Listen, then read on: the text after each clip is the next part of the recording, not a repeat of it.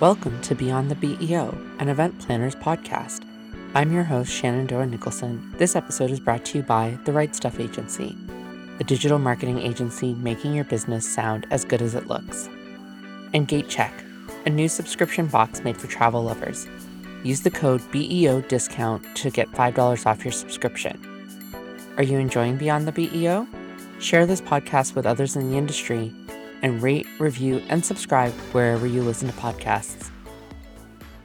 Welcome back to episode 8. This week, my guest is Will Curran, the founder of Endless Events and the host of event industry podcasts, including Hashtag Event Icons, Event Brew, and Event Tech Podcast. Will is an expert in making events less complex and reducing stress in the event planning process. Now producing events across the country for clients like Emerald City Comic Con, Anheuser-Busch, Warner Brothers, Morton & Salt, and Uber. Will fit more knowledge bombs into an hour presentation than most will have in a 3-day seminar. And I think you'll agree that there are a lot of ideas that come out of our conversation about what's next in the future of hybrid events, in-person events, and virtual events. Let's get into it. Welcome, Will. Thanks so much for being on the show today.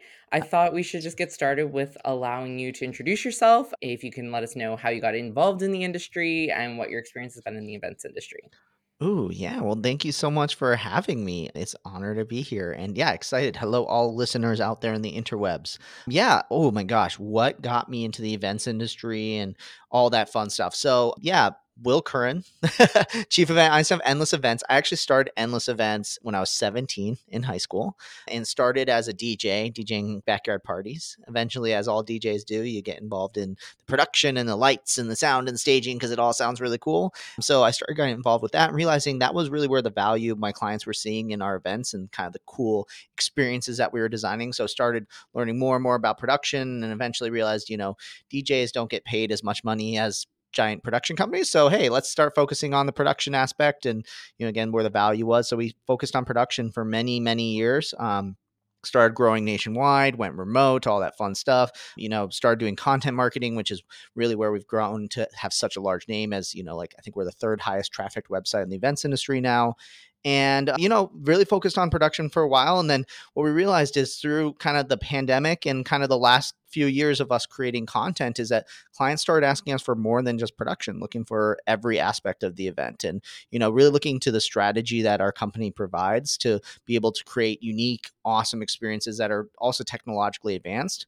And so, over the course of basically the last, 3-4 years, we've been expanding our services more and more to the point where now we're a full scale event management company. So basically, we're managing every aspect of an event from a BEO all the way up to the strategy behind it, to the technology and what platform you're using, to even the stuff that I started doing way back in the day, which is managing the technologies as well. So that's kind of the long story short of it. I'm sure there's an Event Icons episode where I tell the full, all the mess ups and things along the way on the story, but, humble beginnings back in high school. And this is basically what I've been doing my entire life now. So that was, 15 years ago was when I started the company. So pretty much I'm an event industry lifer. And that's great because I am too. I first Yes. fell in love. So I didn't start a company in high school, but I was on prom committee and Oh, heck I yeah. was obsessed. I was the treasurer of prom committee Oh, and hell it yeah. was what made me realize that I loved events, and that is where the seed was planted. And it took a couple years to figure out, oh, corporate events, that's the thing I Ooh, want to do. yes, 100%. But I think it definitely, once I always joke, once an event planner, always an event planner, but I think it's true. I think it starts earlier than we ever realize, right? We're the ones that are organizing people Totally. and the ones making sure our friends show up to things. So It's hard to get that like that fix, that adrenaline rush, that, the detail oriented, like it's just so unique and there's not many things that quite tickle the fancy, I think that as we all know. for sure, for sure. I can definitely feel that over the last couple of years. Getting back to in-person events has been, I'm like, oh, this is what I've been missing. Yes, exactly, exactly. So you mentioned technology, and I know that you are known for technology. You are the expert, the guy that knows what's going on with virtual and hybrid events. And so, I mean, there's so many questions to get into with that. For sure. But I think, just starting out, when I think as we come out of the last 2 years and into whatever the next couple years look like, how can planners really know when should an event be virtual? When should it be hybrid? Or when should you not do one thing over another? I think there's a lot of changes in expectations that, oh, well, we can make everything virtual now, but Totally. that doesn't really fit every event. So, like, how would you guide planners trying to make that decision or trying to tell, their stakeholders, yeah, that's not going to work the way we think it is? Well, I'll give the unsexy answer at first, which is, you got to know your audience, your attendees, and your stakeholders, right? Like mainly, you need to know your attendees because you're working for them and what they're going to want. So, virtual might work really well for them, hybrid might work really well for them, or they might be purely in person. But really, there's not a one size fit all, and the only way you can get this is by having conversations with your attendees, really knowing them in and out, and building out, for example, attendee personas is really necessary on there. So that's like the unsexy, like start with strategy, start with like your attendees first. But if I were to give like more kind of timely thought processes and, potentially dangerous advice that without knowing your attendee personas is that, we're definitely seeing a decline in purely virtual events, right? Like people are feeling a little bit of fatigue of having to sit on webinars and being online. But what you're not seeing a decline in is how people consume content virtually. So what you're seeing is that Netflix is still crushing it. Disney Plus is thriving more than ever, right? So people love consuming content at their homes and not necessarily being having to be at a movie theater, for example, right? Like you look at how hard it's been for AMC to bounce back after the pandemic. So I think that's one important thing to kind of keep in mind is that people are wanting to consume content on virtually, and that you have to keep in mind, especially if your conference or your corporate meeting is about content. It's going to be really hard if it's only about content to really get someone to get off the couch. So that's one thing I think to keep in mind. And we are seeing that slow decline. However, I also see this other trend too, right? We talk about diversity, equity, inclusion of events for so long. It's such a big, trend, and it's a necessary part of events. But when we think about it, when we take away a virtual aspect, let's say you go just purely in person, you are definitely losing out on the ability to be truly purely inclusive, right? I always use a story that there's an event that I was planning and they went 100% virtual. And it was an event that I, volunteered. It's like my one little sweetheart child event that I still volunteer and do my time for free. And it was like a global retreat slash kind of conference event.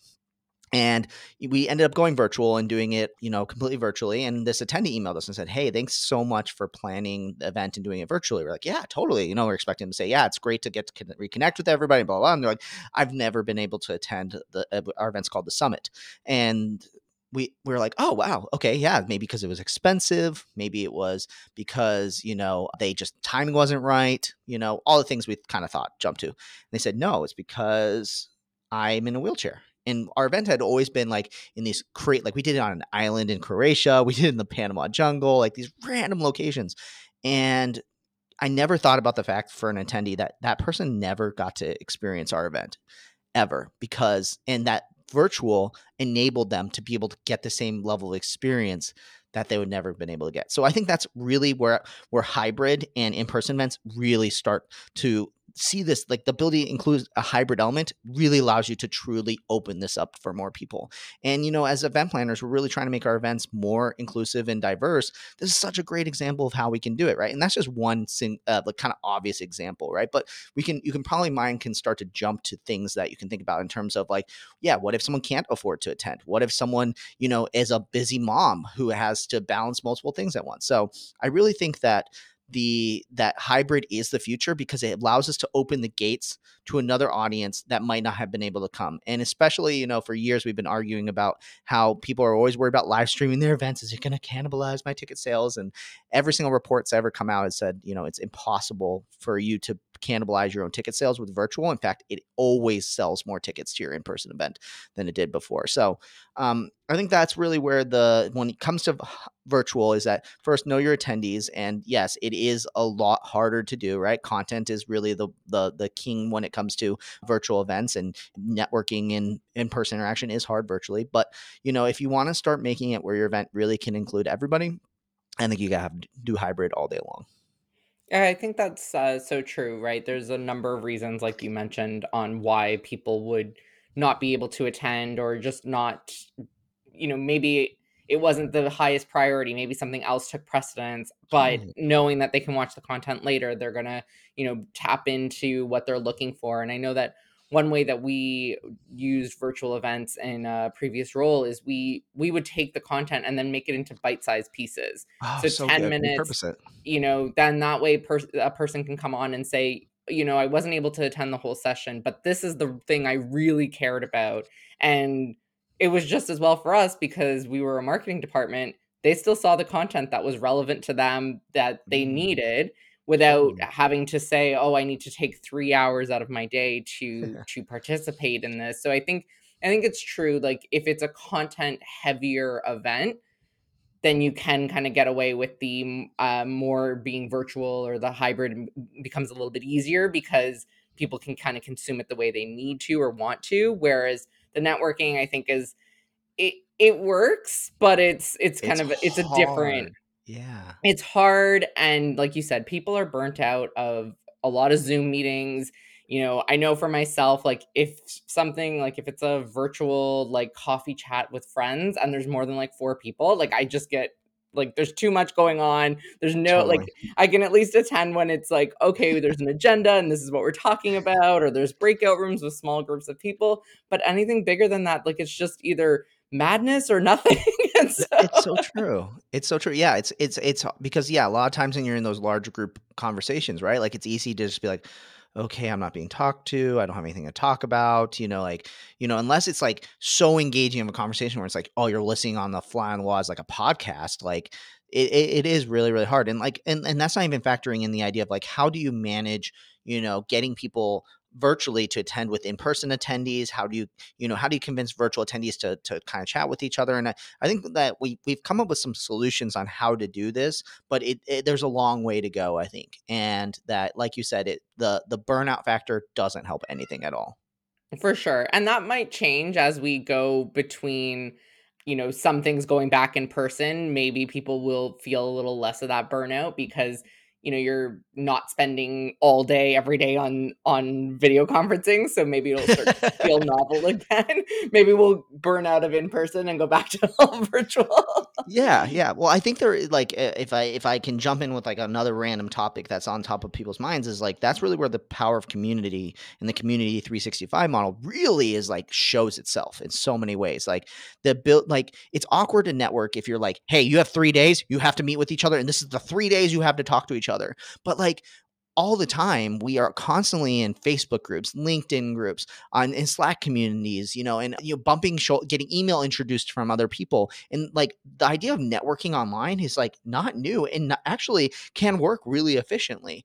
But the problem is when you try to, like, force shove it into 3 days of a virtual conference, it's awkward, and there's so much happening, and, oh, there's so much content to, enjoy. But, like, imagine it's just, hey, you do all your networking and conversations and your introductions, and all that happens, like, year round, as part of, like, what you would normally do as a normal life, and it just happens to happen within that community. Like, I think that's really, I think, where the future is, and how we can fix this problem. That is, how do we make networking, within a 3-day virtual conference not awkward?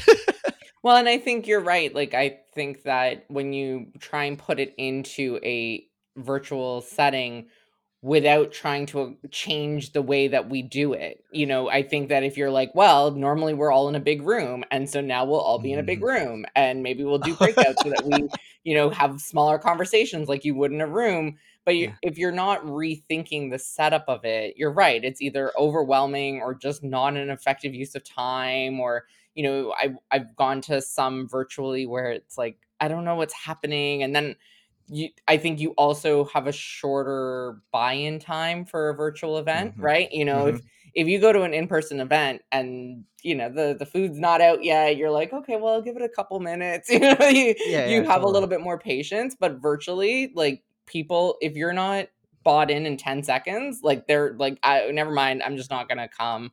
And I think you Totally. also mentioned too, like, with the agendas and the way that we present that information, I think that there's still a ways to go in perfecting how we present agendas to people virtually and how they move throughout virtual conferences that normally on site you just would say, where am I supposed to go next? Like, what am I supposed to do next? Whereas Totally. virtually, like sometimes, like I went to one and I think they had like 14 talk tracks going, and I'm like, I don't know where I'm supposed to be or what I'm supposed to be doing.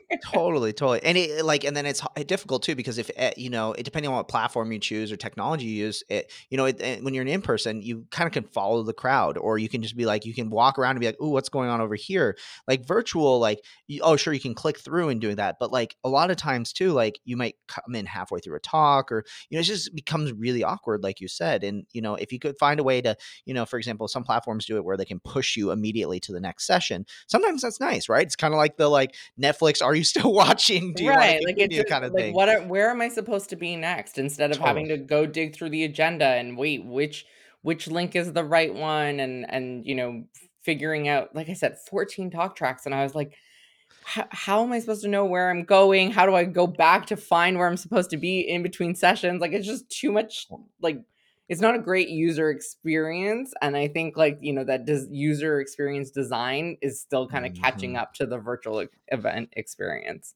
It's true. It's true. It's funny too, because like these are all not like novel problems that like didn't exist before the events industry went virtual. Like all these, yeah, like you said, user experience. Like that's a whole like design area of websites and technologies online. Like literally, some people's jobs are like Amazon, their job is user experience about the buy now button. I actually had a friend who literally Yeah. his sole job was to like optimize that experience. Like I think sometimes we don't think about that idea that like things can be optimized so much in that way to create it in an easier way. But like also too, like sometimes, I think sometimes we end up just like you said, fitting things into the traditional box of like, oh, we did it in person, we're gonna do it this way virtually. But in reality, you might need to put more care and effort into it. So for example, like designing your tracks, you might have called it like track one, track two, track three, track four, and that might have worked okay because people just like were really good about naturally flowing in. It didn't matter as much. But for you bring up the good point of like, we need to be able to also make it easier for people to navigate. So that's where maybe being more intentional about how you're theming your tracks, or maybe even naming them, right? For example, if you're running a marketing conference, hey, like let's do a track on demand generation and social media. We'll do a track on content marketing. We'll do a track on, a community management, right? Like whatever it is, and like naming them those tracks and then theming them together also makes it easier for people to pick what bucket they sit in, right? And then follow along that bucket much easier, and making that, I think, a little bit of a simpler process. Yeah, that's so true. We talked a little bit about, the hybrid experience and the virtual and in person and how that all works together. I haven't really, in the past couple of years attended a true hybrid event. It's either Yeah. been virtual or in person. I know that they're happening. It just hasn't been really my experience.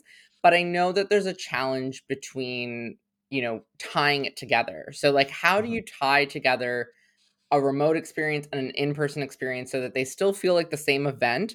Everyone's still getting, value, nobody's being forgotten about. Mhm. What are some of the considerations that people need to be thinking about, or what have you seen that's worked really well to bridge that gap? Oh my gosh, there's like a bazillion different tactics to go on this, so I'll try to see how many I can cover as quickly as possible. I'll start with engagement, right? Like I'm doing a webinar on later today actually on hybrid event audience engagement, and talks a little bit about, but the thing I'm going to talk a lot about is it starts with designing good content. It's lame, right? Like I sometimes feel like I'm like, man, I need to like have some novel new ideas can blow people's minds, right? Everyone's always looking for that silver bullet of the app that's going to create more engagement, but a lot of this is stuff that we know and we just need to follow through on. And one is like just have better content, right? Like talk about like how you can make a virtual attendee feel bored. Just give them crappy content, right? Give them a crappy, and then talk about delivery of content and the speaker that they have. If they're unengaging and non-exciting and things like that, right? Like they're going to start to tune off. But to really do this right, you need to go further. And that's about getting speakers, for example, who can make eye contact with the camera when it's recording them. The person who knows how to hold in their iPhone with the chat in their hand while they're presenting, while they're not only making eye contact with the attendees, making eye contact with the cameras, and then giving shout outs to me like, John Smith, you're awesome. Thanks so much for the comment in the chat. Oh, hey, by the way, everybody in the room, I need you to chat also with these attendees, right? Like that's hard. Like we're basically reaching like almost like an insane level of emceeing abilities and ability to present, but to do it right, you need that. And so I think what it does is it begs the question of, you know, do I do it right or do I do it at all? Right. And I think in a lot of ways that we could say no to more of our content that we're sharing because the speakers aren't good, they're not engaging, and they don't know how to engage truly at a hybrid event. I think people would rather go and have one or two or three sessions in a day that were just phenomenal, like amazing, that engaged virtually and in person at the same time, than to go to there's 200 sessions and 90% of them are mediocre. And that might be an exaggeration. Let's say they're 50% of them are mediocre. But I think that's one thing that you have to really think about when it comes to designing and bringing that experience together, is starting with content, how the content's delivered. I think another tip that I give a lot of people with bringing it together is that looking at your technology stack and not finding ways to not exclude and separate your audiences. Like I remember at the beginning of hybrid, everyone was like, yeah, so I have my virtual platform. It worked great for my virtual. And you know what? Oh, and I still have XYZ platform I'm using for, in person, and we'll just use each of those individually. And I'm like, no, bad decision, keeping them separate, put them on the same plane, right? You wouldn't like say to somebody like, hey, let's do a networking room, except for you get put in this networking room and you get put in this networking room. Well, what if they want to talk to each other? What if they want to meet each other, right? Put them all in the same room. We're talking about obviously big rooms are probably bad networking opportunities, but I think you guys are getting it with the analogy. So I think that's one thing to think about on your technology stack, is put people on the same technologies that they can utilize. The second thing I think when it comes to thinking about it is that you have to be really, really intentional with how you're designing it. If you are planning on just doing exactly what you did in person and tacking on a live stream or tacking on a virtual component or something like that, it's going to feel tacked on. But when you come in and say, I'm really going to intentionally redesign this entire event, that's how you're really going to get that blurring between the lines of hybrid and in person. Um, and let me try to give something really fresh and new and maybe controversial to along those lines when it comes to hybrid, is that you also just need to be prepared that it's going to take twice as much time. It's going to cost you twice as much money, right? Like there's been at the beginning of the pandemic, everyone's like, well, is it hybrid? Is it only half more expensive or whatever it may be? It's like, no, if you want to do this the right way, like just prepare more budget. And I think that, again, to go back to just doing the same thing you did in the past, I see so many people just saying, okay, I have my in-person budget. Oh man, how am I going to fit in this hybrid element? It's like, well, you either got to cut your budget in half that you were spending for your in-person and then dedicate the other half towards the virtual component, or you need to, severely think about redesigning your entire event, because so many people are just trying to like tack on virtual. And so many people are just trying to do what happened in 2019 and just do the same thing because it's easy, right? But like, if you want to create a truly extraordinary event, it's not going to be easy. At least that's what my like Peloton instructors always tell me. If it was easy, everyone would be doing it. So I think that's just something you got to keep in mind when it comes to that. So, and then if I'll give one last like blurring line edge when it comes to hybrid and in person, is create like unique opportunities that are individually designed, right? Sometimes it's easy for us to just blanket it with like, I can say advice like put everybody on the same platform. That will increase engagement between the two. I can say things like, yeah, just improve your content, right? These are all kind of like general band-aids you can do to your event. But it's also about creating small, unique experiences that you have to creatively think about how it's going to work together. So for example, finding ways that you can get your in-person attendees to reach out and actually communicate and message and add friends and send messages to those virtual attendees.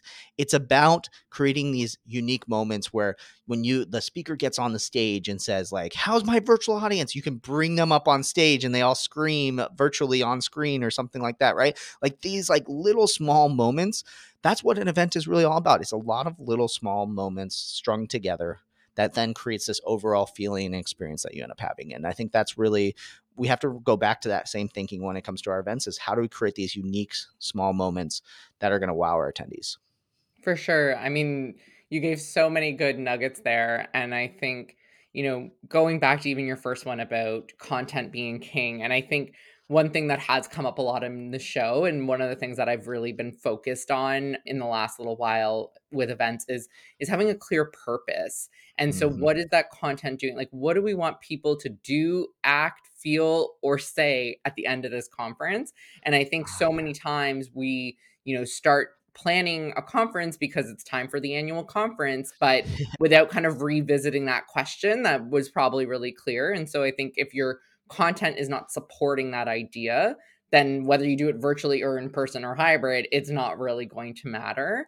And I think too, you mentioned kind of the like speakers, I mean, we did have a guest, talking about speaker management specifically, because that is Mhm. a whole thing of doing it in person and doing it virtually are two different beasts, and those Mhm. require either a speaker who knows how to do both or two different speakers. And it Yeah. just is understanding that things don't always, it's not a copy paste, right? it Mhm. it sometimes requires either having a virtual MC, or having an MC that knows how to manage both. And Mhm. it's so interesting that we think like we can still do it that way. And honestly, like, the controversy around cost is we think, we for some reason think internet is free. And maybe because it's, on our phones and it's constantly around us, in North America for the most part, we think like, oh, well, you even saw this with schools going virtual, right? Well, are people still going to pay the same amount for an education that's virtual? They're not getting the same experience. Like, well, they still have to have the classrooms and have the Mhm. teachers and have the professors. Like, there's so many things that we think, oh, well, we're just going to put it online. And that just means like we need a strong internet connection and a good camera. And it's, no, there's so much more that we need to get into. And it does, Oh, I think also it takes so much more time. That's what I've learned with yeah. virtual, is Yep. that everything takes longer. Mhm. You have a lot more design that needs to go into things, a lot more graphics support, a lot more content, a lot of written content that you're not used to having to do in an in-person event. And so I think if you think you're going to plan an event in the same amount of time with the same amount of resources, when you're really planning two events, Mm. it's you're starting, you're setting yourself up for disaster or Yeah. failure, right? So, 100%. 100%. Yeah, and you're right. yeah, and so, like, I do know that I've also heard that you are, we talked about the box and how it all fits together, but that you're really helping planners with that out of the box hybrid experience, because we know that it's going to stick with us going forward. We know that Mhm. we're not getting rid of virtual, even though it may shift and change over the next little while, and who knows what it'll look like in 5 years. But what is that kind of experience, and how are you helping planners with that? Yeah, we have this saying. I actually got it from, when I was at ASU, Arizona State University. I had a professor, Vern Beat, and I was actually lucky enough that I was already running the company, so I know what I wanted to do with my life. So I was like, I'm going to do a special events management certificate, right? So I was taking a special events management class, and Vern used to have this saying where he said, "Don't think outside the box. You have to crush it."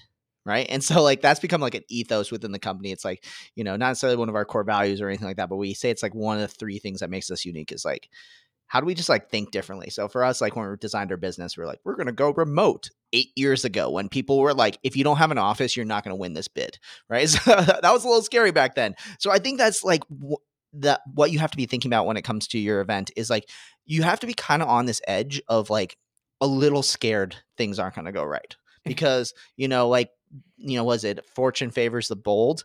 Like, I think you absolutely need to be that. And, we talked a lot about this at the beginning of the pandemic in early 2020. It was like, this is the time to make mistakes, right? Like, go for things and just do things and don't worry. Everyone's forgiving each other because most people are just figured out how to turn on their webcam for the first time, and Yeah. when it comes to now we're leaving that, that beginning of the pandemic, everyone's like, well, everyone should know exactly how to do this perfectly. And I think that, while you do have to have a little bit more polish, I don't think you can like completely screw up and everyone's gonna be like, at least you tried, like they're gonna be like, oh, what, why did this happen? Things like that. But I think right now is that if you go in bland and vanilla folder into your next event, you're going to lose your audience. Like right now, attendees are not loyal in any sort of way, right? Like I have not attended most of the conferences that I've used to attend. I have one left that I go to, right?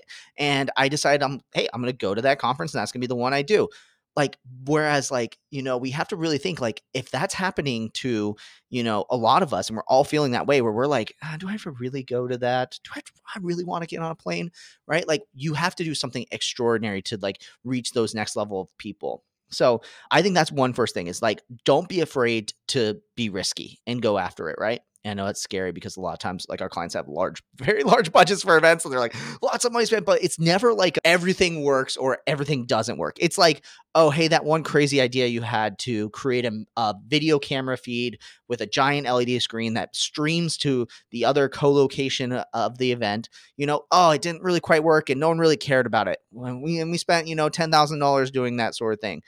Okay, well, at least we tried it, but who knows, maybe like for one person, that was the most extraordinary experience to see, the person, if your event's in DC and the other half is happening in Barcelona, wow, I got to see the attendee in Barcelona and we waved to each other for a split second. I think that like, that is just so incredible. So that's one first thing is I think go for a little craziness. Other ways that I think when it comes to creativity, activity I love to do is to think about how everybody else did, like how would you do it and think the opposite. So I give a big shout out to the event design canvas team who we did through an exercise when I was getting my certificate and how to do all the event design canvas workshops and stuff. We had to come up with an idea and for a conference, we're like rapid prototyping. And I thought to myself, let's make the unconference. And let's just do the opposite of what everyone does. So this will give you an idea of where it is. And maybe at one point I'll plan this actual conference. Is that so? What's the normal things that happen? So, for example, when you go to an event, everybody gets handed a badge. And that badge basically has your name on it, your company, all those things like that. So everyone can know who each other are, right? I have an idea. Let's make it so we don't have to hand out any badges at all. Okay, that's pretty tame, right? Like, there's a lot of events that we don't do badges for. But then I thought a little bit further. Okay, well, in a lot of events, right, we want to create true creativity and where everybody's on an equal playing field. Well, the problem is badges are first start, right? When I see that someone from Microsoft is in the session with me, I'm going to weigh their opinion a lot heavier than maybe the small startup that's coming out of Chicago. So, hey, how can we make it so we aren't judging people based on the companies they work for, who they are? It's like, well, first get rid of name badges, make a rule where people can't say where they work. And then here's another crazy idea. We'll make everybody wear the exact same clothes. Everybody gets the same t-shirt, same jeans, right? Like, let's make everybody literally so equal that literally the only thing that you have that differentiates you is the way you talk and all those things like that, right? So like it starts to push you towards this way of like, let's think about all the crazy ideas, like the opposite. And instead of saying no, and this is one of my favorite brainstorm activities, is like, imagine if anything was possible. Imagine you're Steve Jobs and you had unlimited budget, right? You could make this all happen. That really starts to push you to Emil. And sure, you might not decide that you're going to hand out t-shirts and jeans to make everybody dress like the same throughout your conference, but then maybe it makes you question, be like, maybe we shouldn't hand out name badges, or maybe we should remove the company name from the name badge. So it's more about the person than it is about who they work for. And I think that really causes you to kind of go down these brainstorming activities where things kind of can get a little crazy and a little nutty. And you occasionally have crazy ideas. Like one of the ideas that we ended up coming up with was, what was it? It was something like, it was something to do with housing. And I decided one of the craziest ideas is instead of everybody, what is it? Everybody knows where you're staying, right? Like, and you know where you're staying. Well, we want to create this like anticipation and almost like fear and adrenaline rush. And we're like, we're not going to tell anybody where they're sleeping until they have to go to bed. Right. And so it's like the idea that they're like, well, where am I going to stay? Am I going to be in the nice like suite, or am I going to be on the floor? It causes you sometimes to have really ridiculous ideas. Like we would probably never do that, but it causes you sometimes to think of other, creative ideas that are a little bit more tame. So that's, I think the ideas is first, start with just not even looking at the box, just crush it. Start with something completely new. And then don't hesitate to, push the envelope, and then start to think about the opposite of what you want to do.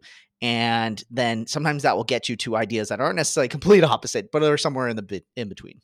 Yeah, I think that's great. I mean, one of my favorite episodes of Seinfeld is the opposite, because it is Oh so yeah. funny to see how differently his life turns out when he goes opposite. And maybe you don't want everyone dressing the same and, having a weird summer camp, like don't know where you're sleeping kind of vibe. But I get what you mean of like thinking, okay, what is the wackiest thing we can do? And probably somewhere along the norm and the wackiest thing is a new idea that will bring fun to the event, or a different perspective, or a different experience, and things like that. So I got a good one, and this actually relates to BEOs. So I think I can tie in the title of the podcast a little bit more. But I don't remember if it came from that same exercise, but I was thinking about this a little bit more, and I'm sure I'm about to get a ton of. I haven't gotten actually death threats for this one yet, so I'm feeling pretty good. But I was thinking about everybody's coming back from hybrid, and everybody's worried about where am I going to get this budget from, and I have to increase my production budgets and this and this and that. And I thought to myself, I was like, whenever I go to a conference, I don't remember really the last time that I ate the food the conference provided, right?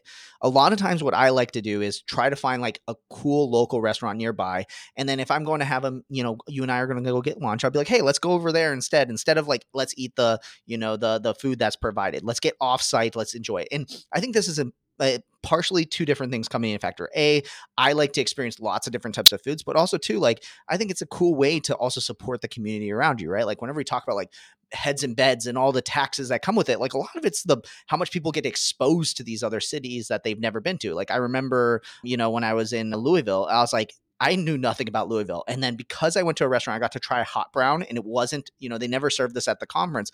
I got to experience like an iconic food that was in Louisville that like I never experienced before. So I'm thinking to myself, like, okay, if I want to be offsite and I want to eat all this food, I'm like, well, here's a crazy idea. And this is where I'm going to get a death threat.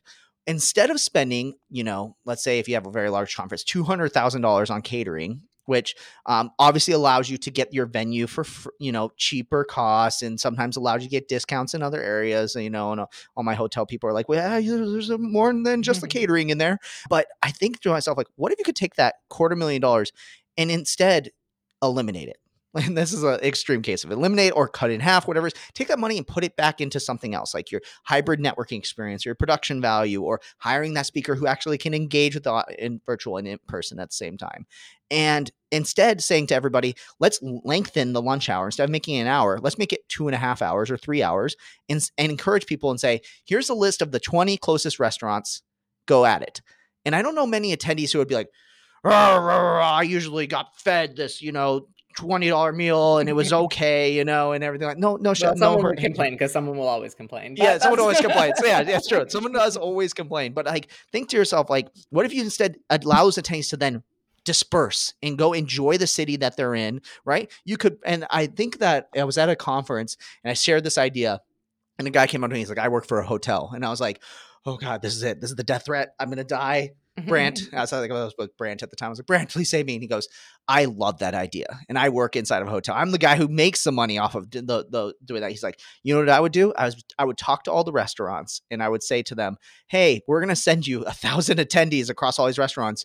They're going to hand you a coupon. Can you guys give us $5, $10 back on every person that comes in off of it? Right. And now you're like finding a way to monetize that. And most restaurants would die for that. They're like, oh my gosh, how could I get, completely fill out my restaurant, in a single day? That'd be incredible. Right. So like, I think these are the creative ideas that really push us to say, like, why am I coming back? You talked about copy and paste. So many people are like, I'm going to copy and paste my catering order from one hotel to the other. And rather than being like, why do you even need catering? Right. And obviously, like, there's different situations and all those things like that. But like, I think that's the kind of creativity and innovation that's needed inside of events right now, when people are saying, I don't have enough time, I don't have enough budget. It's like, well, then something's got to change. And I think that these kind of opportunities and at least questions and ideas to share can potentially change things up a little bit.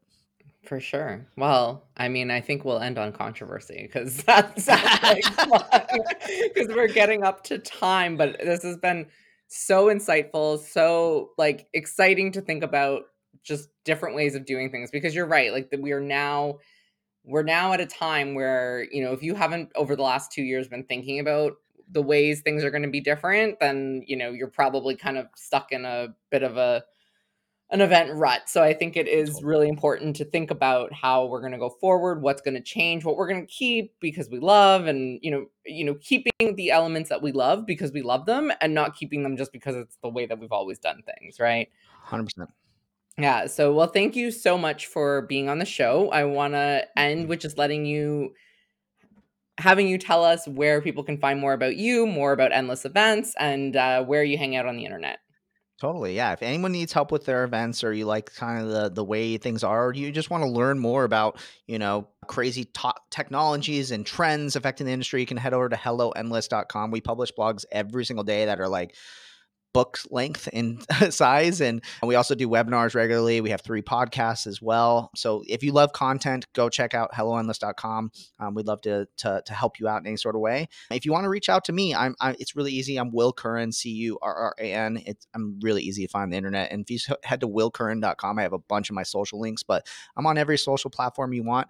LinkedIn's probably my big main one as well. And I'm kind of everywhere, but definitely come enjoy the content at helloendless.com and come reach out to me, and I'll look forward to hopefully meeting you virtually very soon.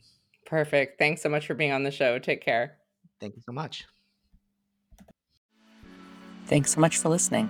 Follow us on social media and share your thoughts on this week's episode. This episode was brought to you by The Right Stuff Agency, and GateCheck. Don't forget, Beyond the BEO is a preferred provider of CMP clock hours. Complete the quiz in the show notes to receive your certificate. Rate, review, and subscribe wherever you listen to podcasts, and keep an eye out for our next episode in 2 weeks. Thanks for listening. Until next time.